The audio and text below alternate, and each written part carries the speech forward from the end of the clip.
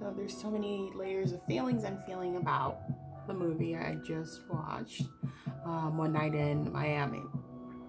But surprisingly enough, that's not what this episode is about.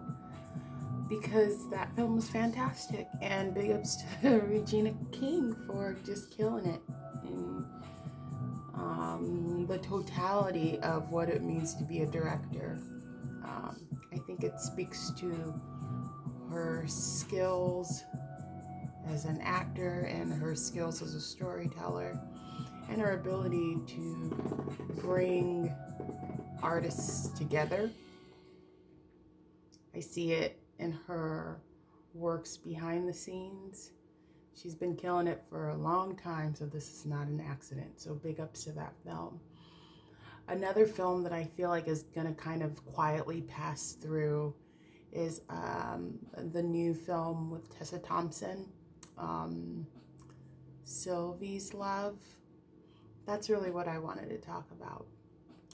Sylvie's Love is a testament to one being able to make a love story about Black people in a sweet and loving and gentle way. Just tell a beautiful story about us. I think that gets to be honored between this time that we are in now, going into our Love Month, going into our Black History Month. I think we get to honor our opportunity to humanize our love on screen. It's so important to humanize us loving one another on screen. I read somewhere that it was hard to get this on the ground funded because the execs thought this is not something Black people want to see, but surprise, surprise, this is totally and exactly what Black people want to see. We want to see it.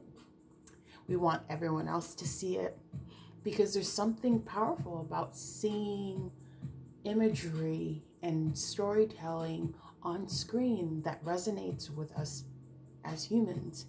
And then it multiplies, duplicates, and reiterates things in life. So if I see someone being gentle and kind to someone that looks like me on screen, when I'm in real life, I'm also going to do the same thing. You know, it's not complicated. Sometimes it's just that simple. Show love of me so that y'all can love me in reality. And it's wild.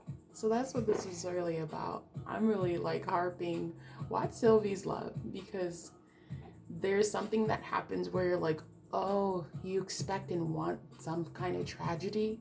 And it's like, oh, wait, no. This is enough. It's quite tragic that I expect something worse to happen in this storytelling, but this is enough. This is a love story for me to enjoy. It is not some weird porn that's going to make my spirit hurt. This is some delicious, wonderful storytelling, curated, made by and for me. And that's dope. That's so cool. And that's what I really wanted to talk about today. We get to normalize normal Black love. Yeah. That's wild. I can't believe I said that. We get to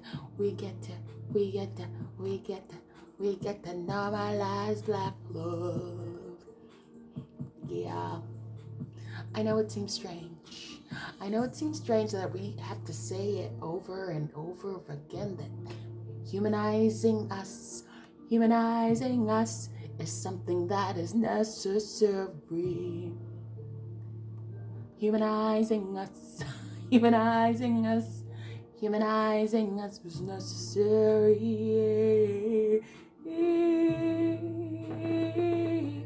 We get to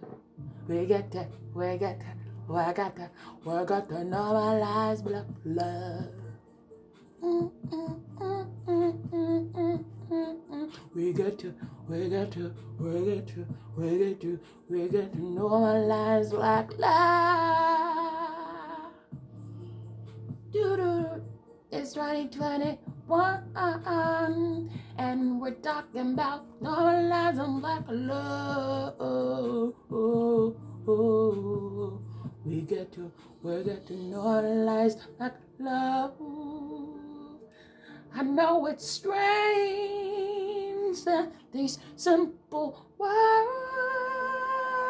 are coming out of my mouth, but I think it's important to say it out loud. Normalize black love. Normalize it in all its layers. We see the parent and the child. Normalizing black love on screen. We see the mama and the daddy. Normalizing kissing and normalizing the love between the grandma and the grandpa. I wanna see on screen no more.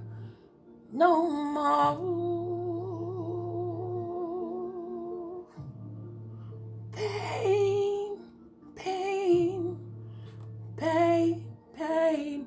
Normalize black love. I know it's hella hard. I know.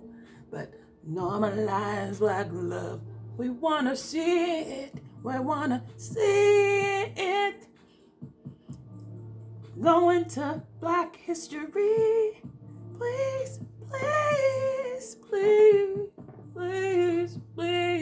If you cut the checks out in these streets, if you cut the checks for storytelling, please normalize black love.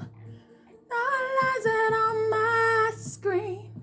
I don't wanna see no ratchetness. Please. That's all we're saying. That we would really appreciate it. Just normalize it. Thanks, y'all.